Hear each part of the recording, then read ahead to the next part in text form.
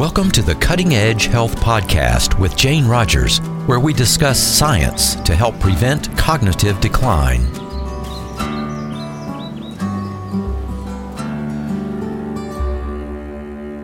A world-renowned neuroscientist is my guest in this episode of the Cutting Edge Health Preventing Cognitive Decline podcast. Dr. Francisco Gonzalez-Lima researches brain energy, learning, and memory in his lab at the University of Texas, Austin. He is a professor in the departments of psychology, pharmacology and toxicology, and psychiatry, plus the Institute for Neuroscience there. Born in Cuba, his father was a veterinarian. Francisco has worked alongside Nobel Prize winners, has given 120 lectures around the world, and contributed to more than 400 scientific publications in peer-reviewed journals. He's an expert in an enzyme called cytochrome oxidase, which he's discovered is inhibited in the post-mortem Alzheimer's brains that he studied. But in this discussion, he lists 3 interventions that can reverse this cytochrome oxidase inhibition and restore oxygen levels in the brain, providing the energy the brain needs to thrive.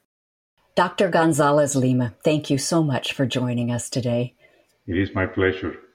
Tell us a little bit about yourself and what got you interested in being really one of the top neuroscientists in the world. What led you on this path? What compels you to do this work day in and day out?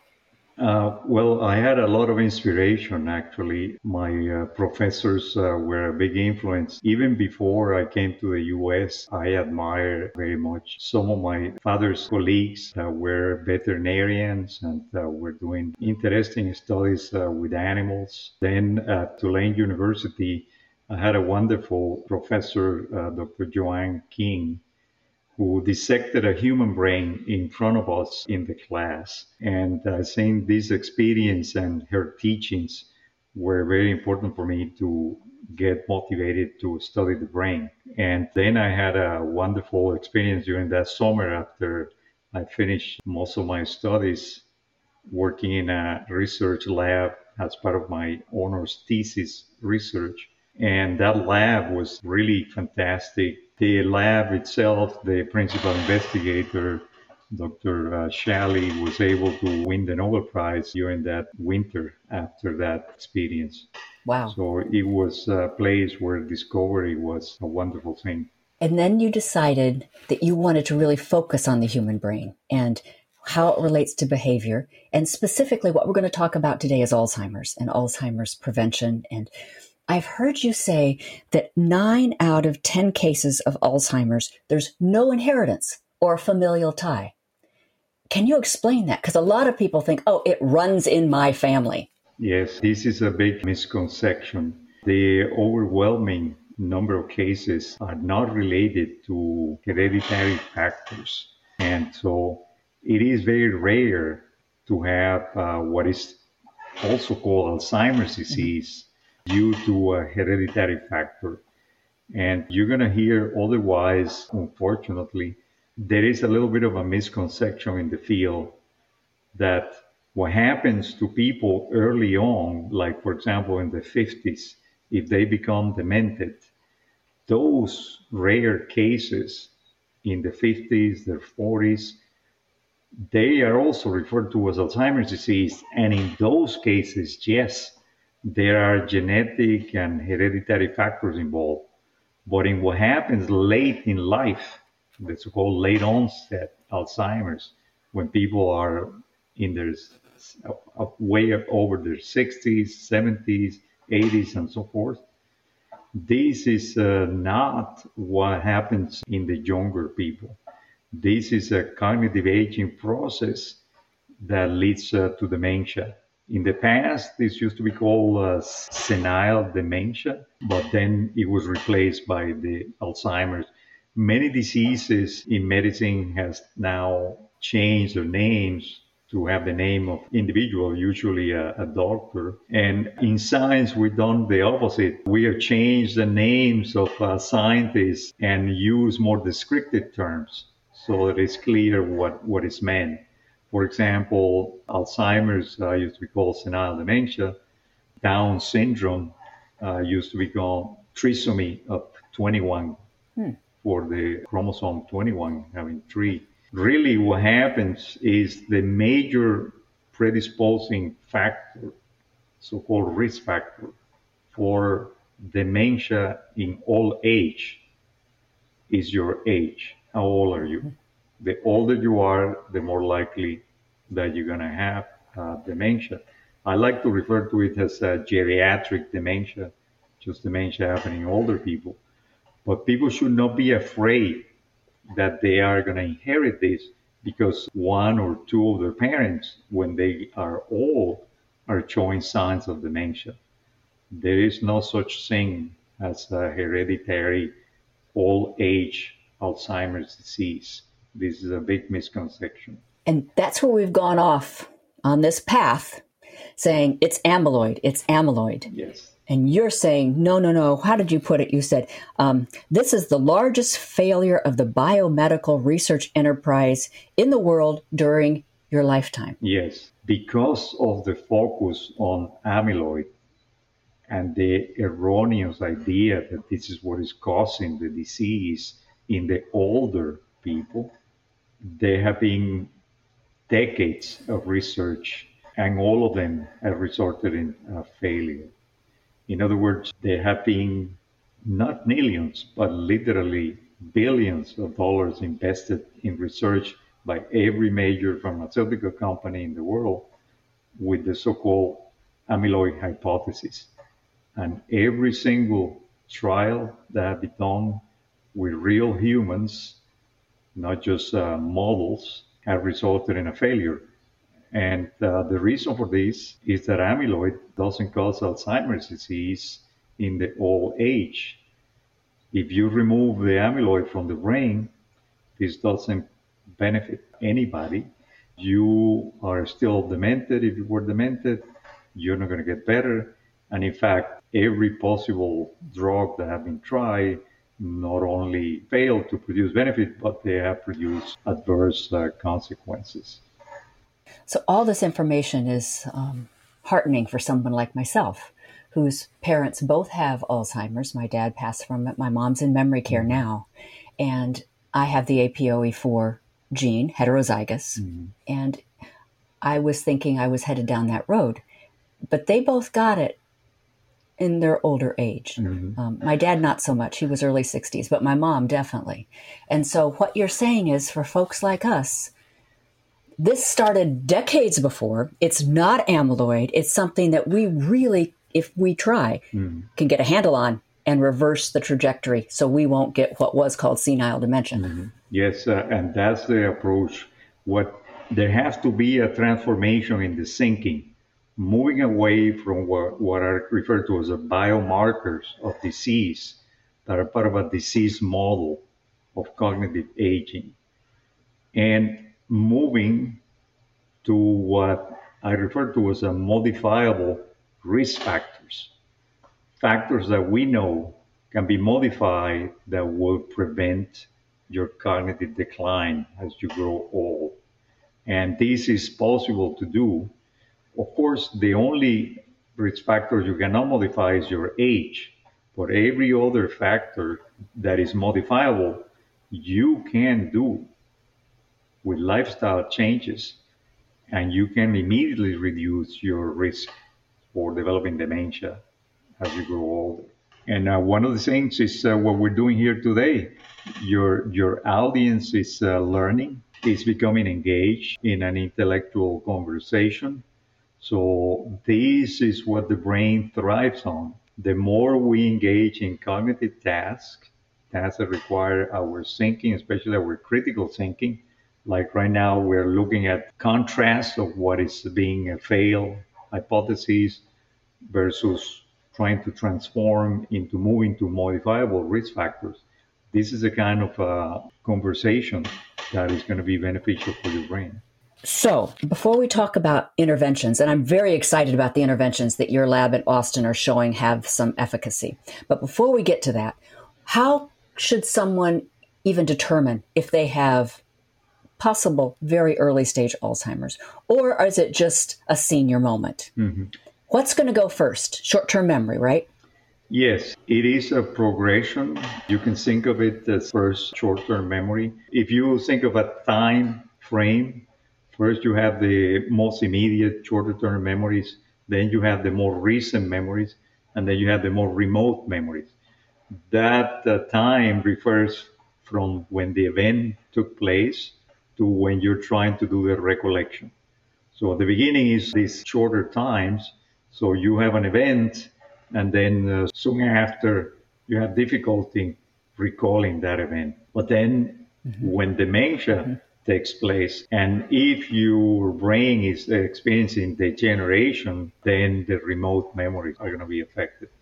However, everyone, as we grow older, we're going to have difficulties following the same trajectory. The first problems that we're going to have as we grow older is that sometimes we cannot retrieve information that we already know, but also that we cannot encode new information that we can retrieve soon after.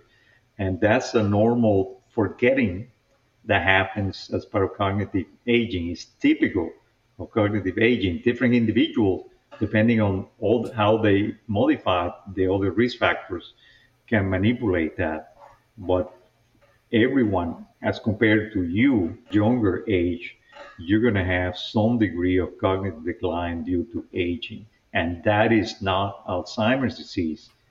And trying to treat that with any of the medications that exist for Alzheimer's disease right now, or the ones that we're trying to develop for the amyloid, will only make it worse. There is evidence, more than a decade of research, showing that if you have cognitive aging or mild cognitive decline or mild early dementia, if you take the medications that are prescribed and actually approved only for Alzheimer's disease, usually for moderate to severe, if you start taking them earlier, you're going to decline faster in terms of cognitive aging. And not only you're going to decline faster, you're also going to die sooner. And the data there is well documented. And of course, some people go into depression when they're told you have Alzheimer's that's starting out. This is not the case. The majority of people do not have Alzheimer's disease when they grow old. This is not true. But we do have cognitive decline. And there are modifiable risk factors that we can work on. We have mentioned the one that have to do with cognitive stimulation. That cognitive stimulation can be done with intellectual material, but it can also modifiable risk factors like social stimulation. Being able to interact with other people in social contexts will also lower your risk for Alzheimer's. The other factors that have to do with your rest, like sleep hygiene. Many people, as they grow older, they may experience problems with sleep and sometimes sleep apnea, where they stop breathing during the sleep. And I would say the most important ones of the biological risk factors that can be modified is generally in the category of cardiometabolic. And of those, the most likely to be modified with success is midlife obesity. Midlife obesity will result in an acceleration of cognitive decline. It will result in cardiovascular impairments. It will result in diabetes, and it will also produce a state of excessive lipids that will affect some of the hormonal balances that we have normally in the body. And as you know, now in the US, the last official number I researched was over 42% of the population can be classified as obese. And the critical period of that obesity is during midlife. So you have to prevent that from happening in midlife. If you, for example, already are old and went through midlife with obesity, there is unlikely that you're going to benefit at that point to prevent this accelerated cognitive decline so early on. And obesity can go hand in hand with blood pressure. Oh, yes. And what do you think the correct blood pressure should be now? It's been revised, right? Down. Yes, you don't have to try to pin down a number because there is a lot of individual variance. The more physically fit that you are, the lower will be your blood pressure. What happens with blood pressure is as we grow older, and this process starts out when we are in midlife, we have an auto-regulatory process. That is, when the heart pumps, if our arteries are no longer as elastic as they need to be to allow the blood to go through, this results in an increase in the blood pressure. So what the heart does is it works harder in order to try to get that blood throughout the body, especially to the head. The head consumes around 1/3 to 1/4 of the blood that is pumped every time the heart pumps blood, as the organ that has the major blood consumption for oxygen consumption. So this auto-regulatory process is something that the body is doing to allow you to continue. The problem is that when you reach a level where the pressure can no longer compensate for the hardening of the arteries. And sometimes it's not just the elasticity, the thickness of the walls of the arteries, but also the lumen, the hole where the blood needs to go through the blood vessels, that becomes narrower. And in fact, if you do experiments in midlife, just measuring the thickness of the wall of your carotid arteries in the neck, I have done that with colleagues here at the University of Texas. Mm-hmm. It entirely serves as a predictor of your cognitive performance. The thicker the walls of your carotid arteries, the lower your cognitive performance. And you can use that also as a risk factor for dementia in old age. Oh, that's fascinating. So that's done with an ultrasound, right? With an ultrasound, completely non-invasive, and it's something that this kind of thing is much more informative than just the blood pressure, because especially for the brain, because through essentially the majority of the blood supply that gets into your brain has to go through that carotid artery in the neck. We have a minor contribution through the back that are called the vertebral arteries, but this is the major flyer. And then you can look at both sides, and it is a really linear correlation between the wall's thickness and your cognitive performance. Unfortunately, the common ultrasound that is done for clinical purposes, it has a very high threshold, and it doesn't really look at the thickness. What they look is at the lumen, at that hole. How big is the hole going through? And then they have very high threshold, like the percent occlusion, before they say, yes, you have a carotid disease. But what I'm talking about is before you have reached that threshold where you have a very small amount of cavity open for the blood to go through, it is already making an impact. And you can modify that through aerobic exercise. And as soon as you detect something like this, it is reversible. It is not something that is going to be there. You can reverse the elasticity to a certain degree because all of these tissues are constantly in an exchange. The problem with the brain is that we don't have that kind of a renewal that we have for cells that make up all the tissues, especially in the case of neurons. There are only a few sections of where new neurons can be born. So basically, we're operating with the same neurons that we were born for the most part, and that's really what determines how long you're going to live. In other words, the only cell types that are keeping your entire life histories are your neurons. All the cell types, they change and they're replaced by new ones. So this is then a very close relationship between lifespan, aging, and brain function. And this is why you need to do things that will protect neurons from becoming impaired. And exercise is one of those, and diet's one of them, and watching your blood pressure and sleep. Yeah.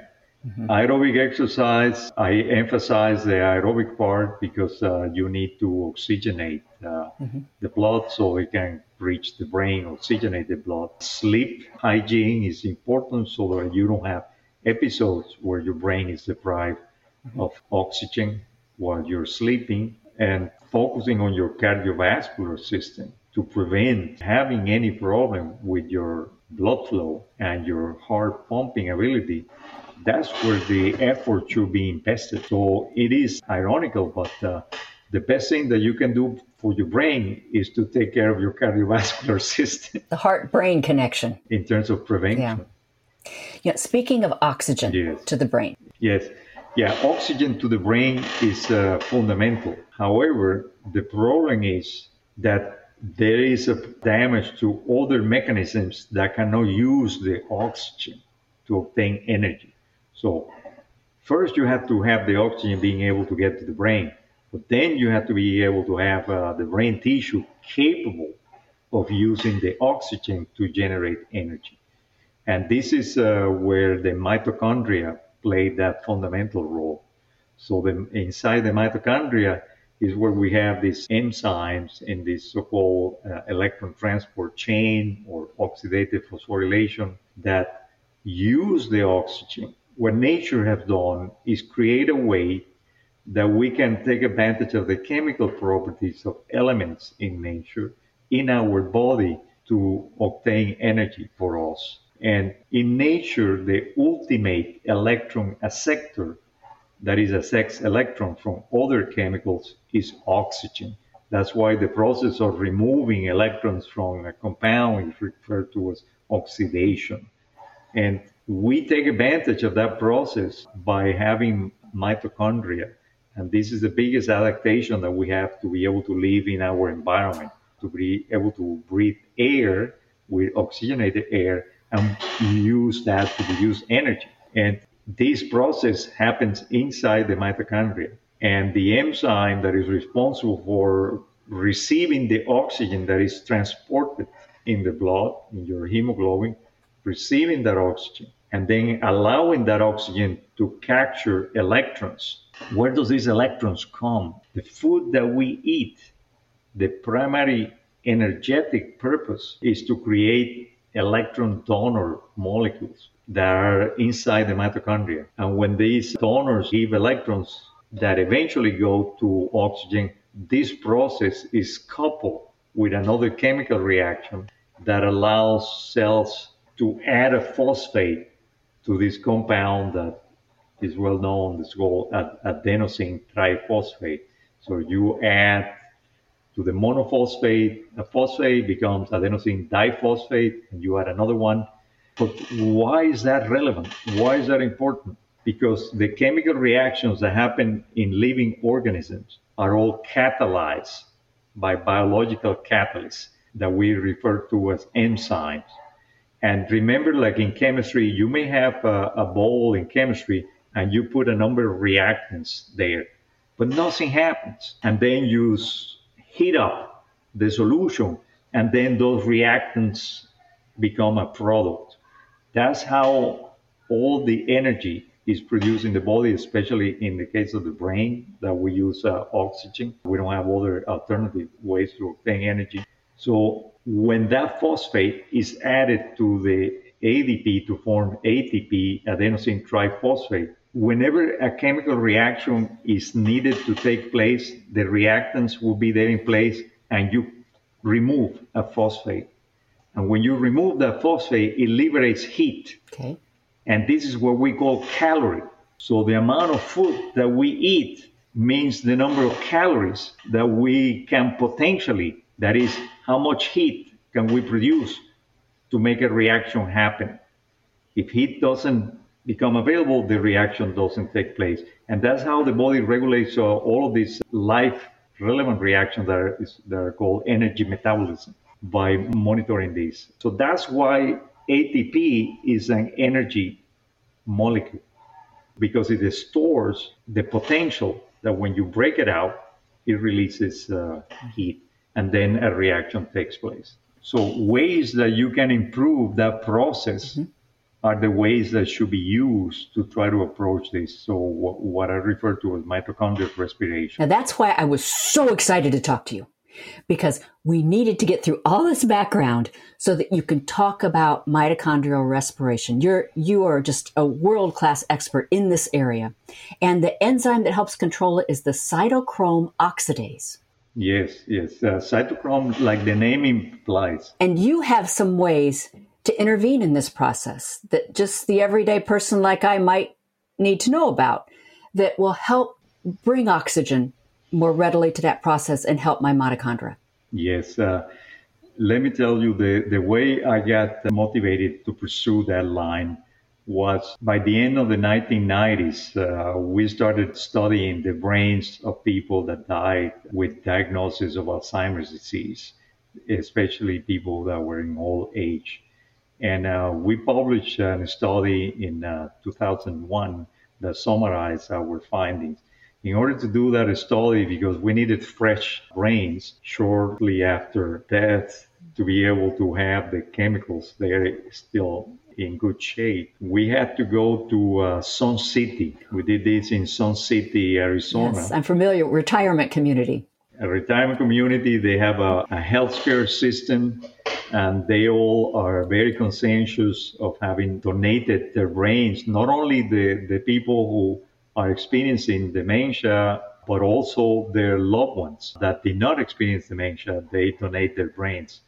So we were there for long periods and started whenever somebody will die, the pathologist will certify the death and then will remove the brain. And I will dissect the brain into pieces. Some pieces will stay there in the research institute, and then the others will be frozen so that at the end we'll send all of them to my lab. And when we analyze these people, especially we have really good control. Some of them were spouses of people that had Alzheimer's disease, that they share the same household, very similar environment. And we match all of these controls and Alzheimer's brain. And the most remarkable difference was in cytochrome oxidase.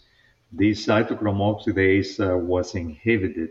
So literally their brains could not use oxygen to produce energy.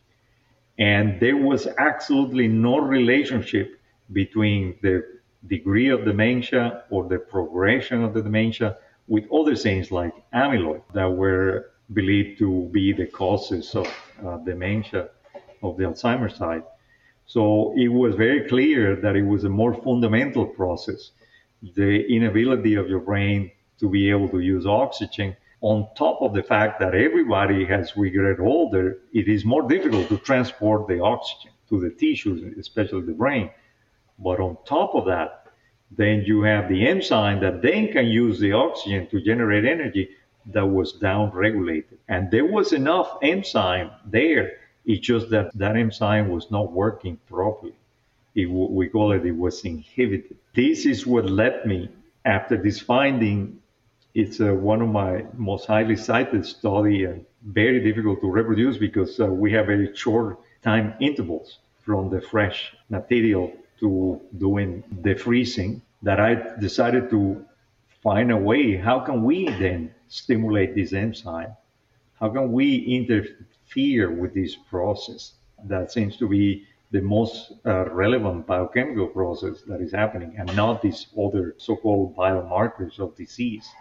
This is something that is happening in everybody as we grow older. Mm-hmm. So it's not unique to the Alzheimer's cases, but in the Alzheimer's brains, it was much greater than other people that have the same age. And from there on, for years, we started finding ways. And I found in my lab, I tested two ways that were successful at this. One of them was methylene blue, that you probably have heard about this. So methylene blue acted in very low concentrations.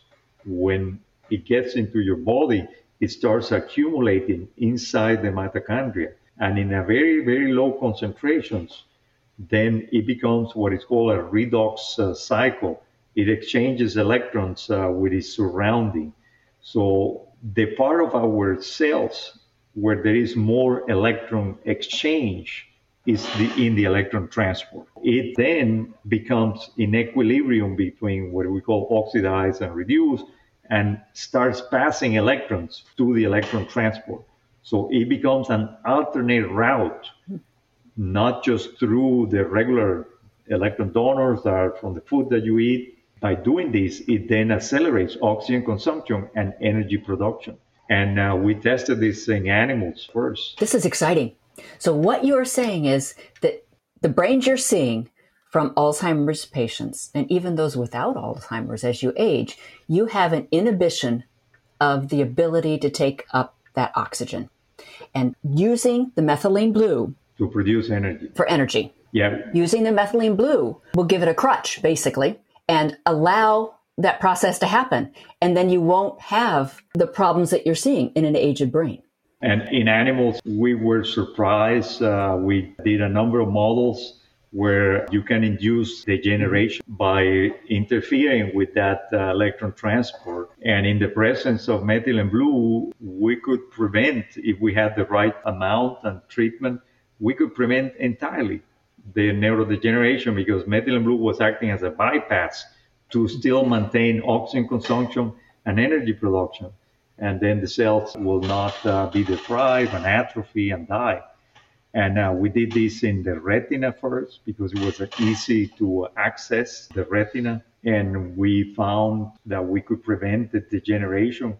We used a retinal eye model that simulated the most common cause of blindness in younger people. Had to do with interference with one of these enzymes in the electron transport. We reproduced the same problem and we could prevent the degeneration from happening. Whoa. And then we did it in the brain. We did it in brains that were isolated tissues. Then we did it in the entire animal. And we could document that we could prevent this. Not only if you use toxins that affect this mitochondrial respiration, but also if you, for example, one of the latest experiments with animals we did, we ligate the carotid artery to simulate that chronic decrease in blood flow that happens as we grow older, and then treat them with methylene blue. And we show that we can prevent degenerative changes that are happening in the animals. Have the ligation, but only have the control solution, not the methylene blue solution. That's how strong it is. So, Dr. Gonzalez-Lima, this is a big thing in this field to have discovered this. But why is the word not getting out? Why doesn't everyone know about this? Well, there are factors unrelated to science that play a role. Number one, in terms of methylene blue, the number one factor is the oldest synthetic drug that exists in the world. The first one that was developed, we're talking about in 1876, it was synthesized and it started to be used in the 1890s as a first synthetic medication.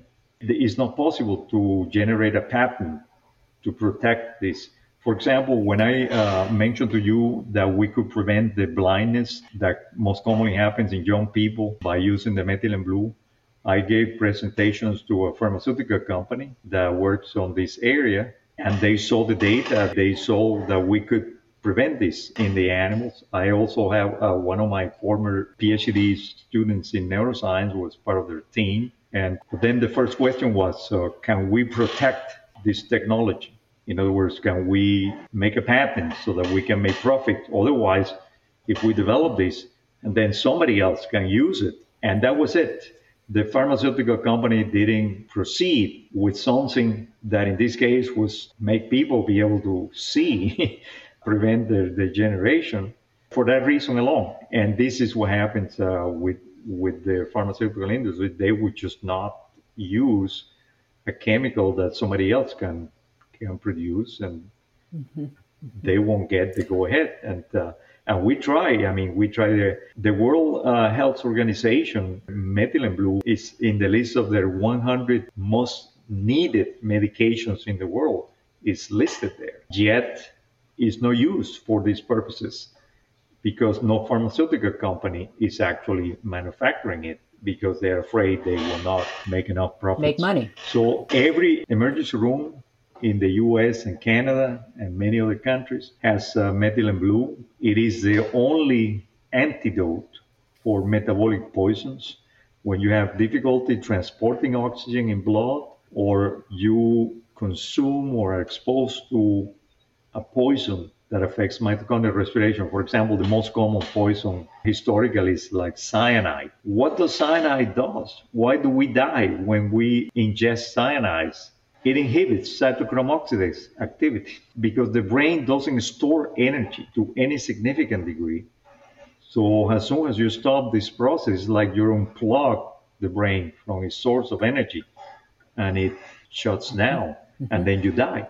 So the most common historical toxin, cyanide, operates on the same enzyme, cytochrome oxidase, that is the one that is slowly being affected as we grow old. However, the methylene blue is only used as an acute antidote in cases for example, if you inhale carbon monoxide, and this interferes with oxygen being transported in your blood, then the only thing they can do is give you methylene blue. There are other things that do not work so well. So anything that affects oxygen consumption, this metabolic poisoning, the only antidote is methylene blue. But we're saying let's not just use it in this acute fashion, because this is a process that is ongoing as we grow older, this mitochondrial deterioration of energy production and respiration. So at very low concentrations, it can become a way to facilitate that process to prevent that decay from happening. And that's where we don't have it as a tool. It is also possible to use it in other acute situations. For example, stroke. In a stroke where you compromise blood supply to some part of your brain or globally, methylene blue can also be beneficial. However, it's no use. I have tried to convince emergency doctors. They have it. It's there. They have a protocol to use it. It's an FDA grandfather drug. In other words, it's a drug that was in existence before there was any FDA, so it was grandfathered. So there is no problem with using it. And in many countries in the world, it's available over the counter. And that's what I was wondering. So if we want to unpack this, if someone says, okay, when should I be starting taking methylene blue, in your opinion, to help prevent cognitive decline? How much should they take? Where can they get it? What's it going to cost? What are some of just the nitty gritty stuff? Yes. The main problem with methylene blue is that you excrete it from your body. About half of it goes away between 12 and 14 hours after you take it. So it concentrates in your bladder, and then you excrete it in the urine. And as soon as that urine comes out and is in contact with the air, it becomes oxidized and it becomes blue. Where actually, when it's inside the body, it's clear in its reduced form. Okay. Yes, you put methylene blue in a bottle, you put it there, you put, for example, vitamin C, ascorbic acid, it reduces, it becomes clear. I let air go in, check it, and it becomes blue again. It's that magical change. That would freak people out if their pee turns blue. Yes, that's the major problem, really, is that they have discomfort. If you use very low doses, that still will happen. So if you are wanting to pursue taking methylene blue, what's the dose? How often do you take that dose? According to our animal studies, and we did the first human studies demonstrating that methylene blue could improve memory in humans in a placebo-controlled randomized clinical trial. And the first studies mapping the improved in cerebral blood flow using fMRI in humans in vivo. Based on all of these studies in both animals and humans, we see that we can get the same benefits using very low doses. So as long as this cycling happens inside mitochondria, so between half a milligram and 1 milligram per kilogram of body weight. The usual average person standard for pharmacology is like 70 kilograms. So it would be then up to 70 milligrams. Okay. 35 to 70 milligrams. In the US, for decades, methylene blue was available over the counter in pills that were 65 milligram pills, which actually were the ones that we used in our first human studies. And these pills were used for treating chronic urinary bladder infection. Really? Because when methylene blue is excreted, it starts building up inside the bladder. First, it goes to these tissues, but then it starts excreting it, and it starts building up in the bladder. And the bladder, it reaches a high concentration. And when methylene blue is in high concentrations there, it works opposite to what it works during the low concentration. Instead of donating electrons, for example, to electron transport, now it grabs electrons from substances. And remember, grabbing electrons is oxidizing. It becomes an pro-oxidant. And then it kills bacteria and viruses because of this oxidative damage that it produces inside your bladder. Of course, it is only in the inside of your bladder because you already excreted it. So it works that way. And by doing that, they could resolve this problem. Nowadays, then physicians stop using it and they instead given rounds of antibiotics. And especially older women have a high incidence of recurrent urinary bladder infections, and they have to go through these debilitating rounds of antibiotics every time, and then it happens again. My own mother was one of them, and I put her on methylene blue. So if you have a problem like that, recurring urinary tract infections, that's the time to start methylene blue for sure. So do you take methylene blue personally? Yes, I do. I took it this morning, but normally I only do it when what I refer to as a challenge. That is, if I have a challenge of an infection coming up, stress, fatigue, then I start taking it. There is nothing that I have recommended to anybody that I don't take myself first, even before I do it, any study with anybody. And actually, not only me, but members of my family who volunteer are also the next ones. So after I've done it with the animals, I've done it with myself and my family members, including my wife and sons, then I am confident that I can use this in a control experiment with humans and monitor exactly what it's doing. And I remember when I did it with myself for some time, I will fill up a refrigerator in my lab with all my samples, monitoring how the body. But this is also beneficial because each one of us gets rid of drugs in a different way. But the fact that methylene blue stains your urine blue, it has this discoloration. It can be also green because the urine is more concentrated, it's yellow. With the blue, it becomes green. This tells you how often you can take it. Because if you take a small amount and you continue to urinate blue, that means there is methylene blue is still in your body and you're still excreting it. So you don't have to take it again until your urine is clear. Oh, that's interesting. Yes, so you can individualize this to each person. How often should you take it? Well, as long as it is in your system, you don't have to take it again. It's still circulating. So this community here listening to this podcast is especially concerned about preventing cognitive decline. So what do you want to tell them? Is this something that should be a challenge to them every once in a while, take methylene blue? Is this something they should watch their pee and make sure that it's kind of blue, and when it's not, they should take another dose? Is this an ongoing thing they should consider, or is this something that doesn't have an application to prevent cognitive decline? I think it will have an application if used like you indicated. That I think that's the best way to use it because it's not a fixed dose for every individual. You can titrate the dose based on how well you excrete it. As we grow older, we have more difficulty excreting the drugs, which is one of the big problems with older people taking medication, that the levels are really higher than with the younger people. So especially if you have difficulty with urinary issues, then you're going to slow down. So that way you prevent your levels of methylene blue ever going up because you know when you're taking it that you already have cleared.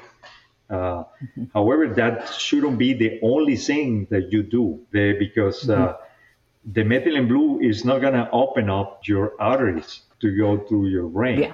So you're going to have to deal with the health of your cardiovascular system. The methylene blue will not make you thinner, lose excess body fat. That you're going to have to do through proper nutrition that takes into account the amount of expenditure of energy you have and the intake that you have, and any other condition that may be contributing to the obesity. So it cannot be done in isolation. If you can think of a sphere of brain health, you can have pharmacological things like methylene blue. They're just improving a process that you're normally doing. So methylene blue is not doing something different than what your body is already doing. It's just adding another source of electrons to that system that is in place. But then you have to have the cognitive challenge. It's like if you put a fertilizer in the ground, but you don't plant anything and you don't water it, it's not going to help. Methylene blue, in fact, in animal studies and humans, we've shown that if you evoke an activity in some part of the brain because you challenge that part of the brain in a task, and methylene blue is on board, that part of the brain benefits more because it's the part of the brain that is demanding more energy use. So if you just take methylene blue and stay in baseline, well, methylene blue is not adding to your energy resources. But if you have methylene blue and then have a demand from a task, for example, a cognitive task, then methylene blue can increase your energy availability and then you can perform better. And that's how it is happening in the brain. Now, your research has also shown that near-infrared light shown on a special part of the forehead can go through the skin, through the skull, be able to get, is that the prefrontal cortex? Yeah, the prefrontal. And be able to also turn on this cytochrome oxidase in that manner. So could you share with us what your research is finding about near-infrared light, please? With the methylene blue, it goes where it's needed. The more energy demand you have in some brain area because you're working that area, methylene blue will go there and will facilitate. With the near-infrared light, we are focusing on the forehead for two reasons. The number one is a practical reason because the hair, especially the dark hair, absorbs the light and doesn't let the light go through. Red to near-infrared light can go through our tissues. So, for example, if you put a flashlight inside your mouth, you see red in your cheeks because the red wavelengths are able to come out. Okay. Yes, they can go through. And the near-infrared even can go deeper. And we optimize that as one of the things we've done in recent years. For the past nearly 10 years, we have been perfecting using near-infrared light in humans, doing animal studies in parallel with the human study. And we were the first one to do a control study showing with proper placebos, sham, randomized, that you could in fact improve sustained attention, short-term memory functions that are based on the prefrontal cortex by stimulating with this near-infrared light. The hair we try to avoid. There are some people that sell devices that cover all your head and things like that. In our hands, that light doesn't get through when you have that situation. So we focus here. But since this is the prefrontal base functions, the ones that have to do with these shorter-term memory issues that we start experiencing first as we grow older. And not only that, when we grow older as a natural cognitive aging, we try to compensate for whatever deficits are happening in other parts of the brain by recruiting our prefrontal cortex. In other words, our executive part of the brain is recruited if others. It's like if you have a team or a company and the others one are not doing their job, well, now the supervisor is sort of taking over and doing that job for them. So this is one of the most important compensations or compensatory mechanisms that we have when we grow older. We start using, this is our biggest part of the brain, our biggest piece of the cerebral cortex, the prefrontal cortex. And it's the executive, is the boss, so he can talk to all of these other parts of the brain. And then we can engage that prefrontal cortex, facilitate the energy there. Is as if you think that you're giving resources to the boss, to the executive, and then the executive is managing those resources to facilitate the rest of the brain. You don't have to give it to every part of the brain, just like you don't have to give it to every member of the team. Just give it to the executive, and then he will orchestrate the networks with the rest of the team. Now, you have a special laser that you use for this, right? And I can't just go buy that laser. That wouldn't be a good idea, would it? Have you made something for the general public? Right now, yes, you can buy the laser, but it's designed for being used for research purposes or in clinics. But we are trying to see whether we can develop another way that will be available to people that they can use at home. There are other groups that have developed such things. The only problem is that most often than not, they don't have the supporting scientific evidence that what they develop actually works. Mm-hmm. And we have been taking longer to do this because we want to make sure that whatever we develop is going to work. Mm-hmm. And many of these other groups are just citing our work and other people's work as a base for their claims. And as you know, nowadays there are companies in other parts of the world. They're going to imitate and build whatever comes out there. And we don't know about the quality and what actually those devices are doing. So I'm hoping that this will work, but we don't know. I'm hoping that with respect to the near-infrared light, we can develop a practical way that this can be used for people. And so what's your timeline, Doctor, for getting that out, maybe, near-infrared? I wanted to have the prototype ready for this summer. Wow. And I have an electrical engineer working on it. I have to admit there have been problems with what they call the supply chain for parts. And we have been set back months. It should have been done by now if we had all the pieces. We also had to wait for technology a little bit to create an LED that was efficient enough that could simulate closely, as close as possible. It cannot be exactly the same as what our lab laser does. And it didn't happen until recently. Before we go, there are two things that I wanted to mention that I haven't mentioned before in other presentations, because I focus on the methylene blue, the photobiomodulation, but you can also work on nutrition right now, immediately. And there are two things that can prevent your cognitive decline as you get older. One of them is medium chain triglycerides, MCT, medium chain triglycerides. Let me tell you why they work. And they have already been approved by the FDA in what they refer to as a medical food for the management of Alzheimer's disease. The reason they have approved is that the evidence is there. As our brain grows older, our cells that transport the glucose inside the neurons, that glucose transport becomes impaired. So as we grow older, even if we consume lots of carbohydrates, lots of sugars, we cannot get it to our brain cells to use. In fact, this is one of the reasons that people keep looking for sweets and keep overeating, because the brain is telling them, I'm not getting the glucose I need to create those electron donors. So you keep eating. And when your sugar levels are high, your insulin keeps coming out and comes out chronically until your receptor for insulin become damaged, and then you get insulin resistance and diabetes type 2.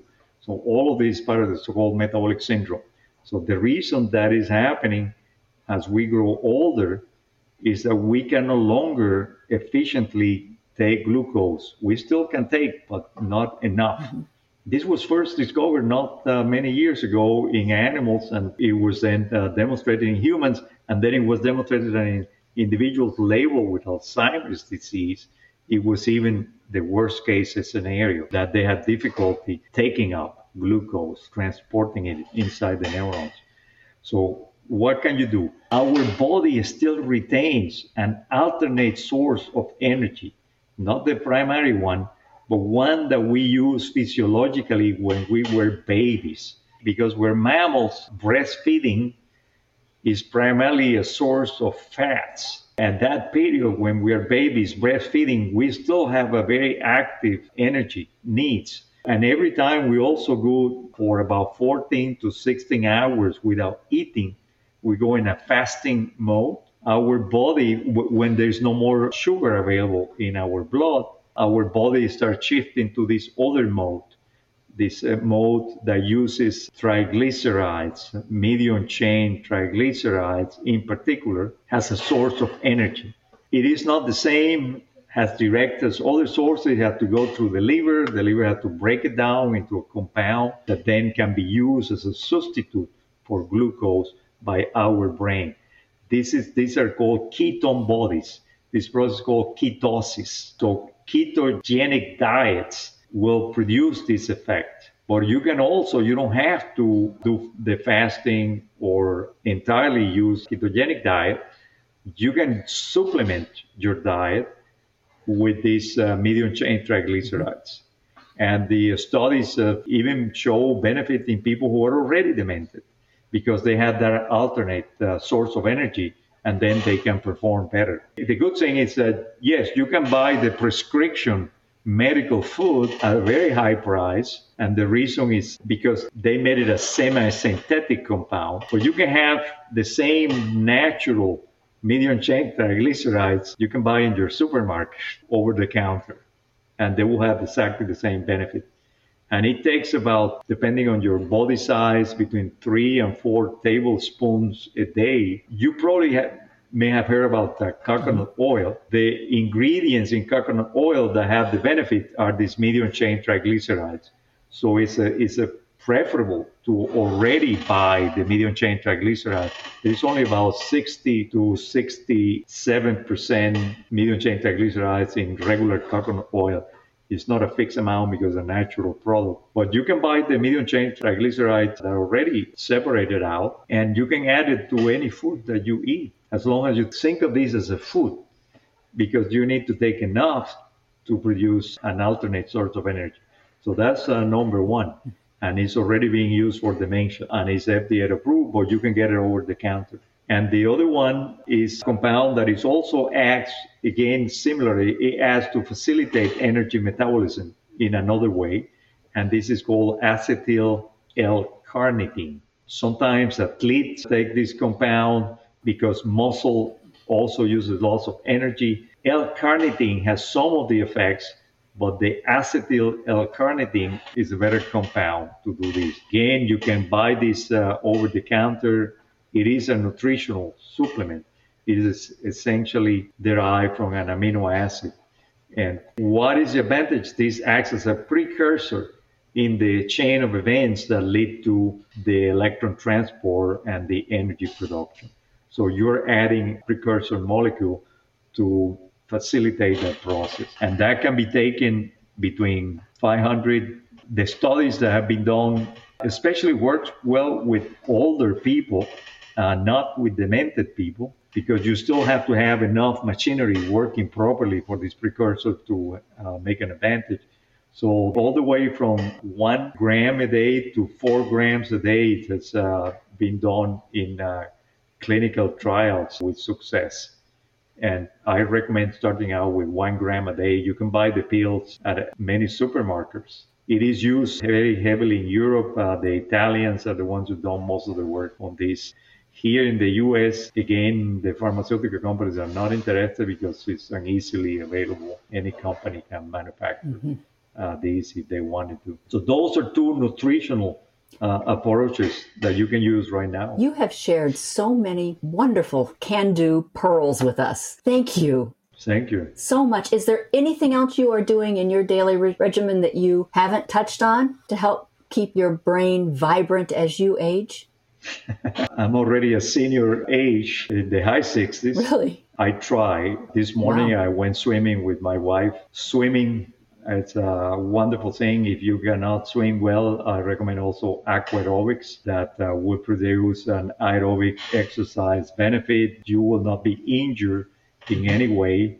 Some people are still running, jogging, and this at older age is not a really good idea. The stress that you put in your joints and your bones. But swimming is wonderful. Aquarobics also. So that's one thing that I will recommend for aerobic exercise. I also enjoy walks in the nature every day with my dog, my loyal companion. So I think the benefit of those walks in contact with nature, breathing more oxygenated air, and also sharing that with your pet, it's a wonderful experience to add to your life. And keep learning. As a scientist, that's my job, is to learn and share the information and discover new information. So the more you learn, the more active your brain is going to be. And naturally, that enzyme that we talk about, cytochrome oxidase, it will upregulate if you demand more energy from your brain through the process of learning. Exercising your learning and memory will make your brain put on board more cytochrome oxidase. It's a natural process.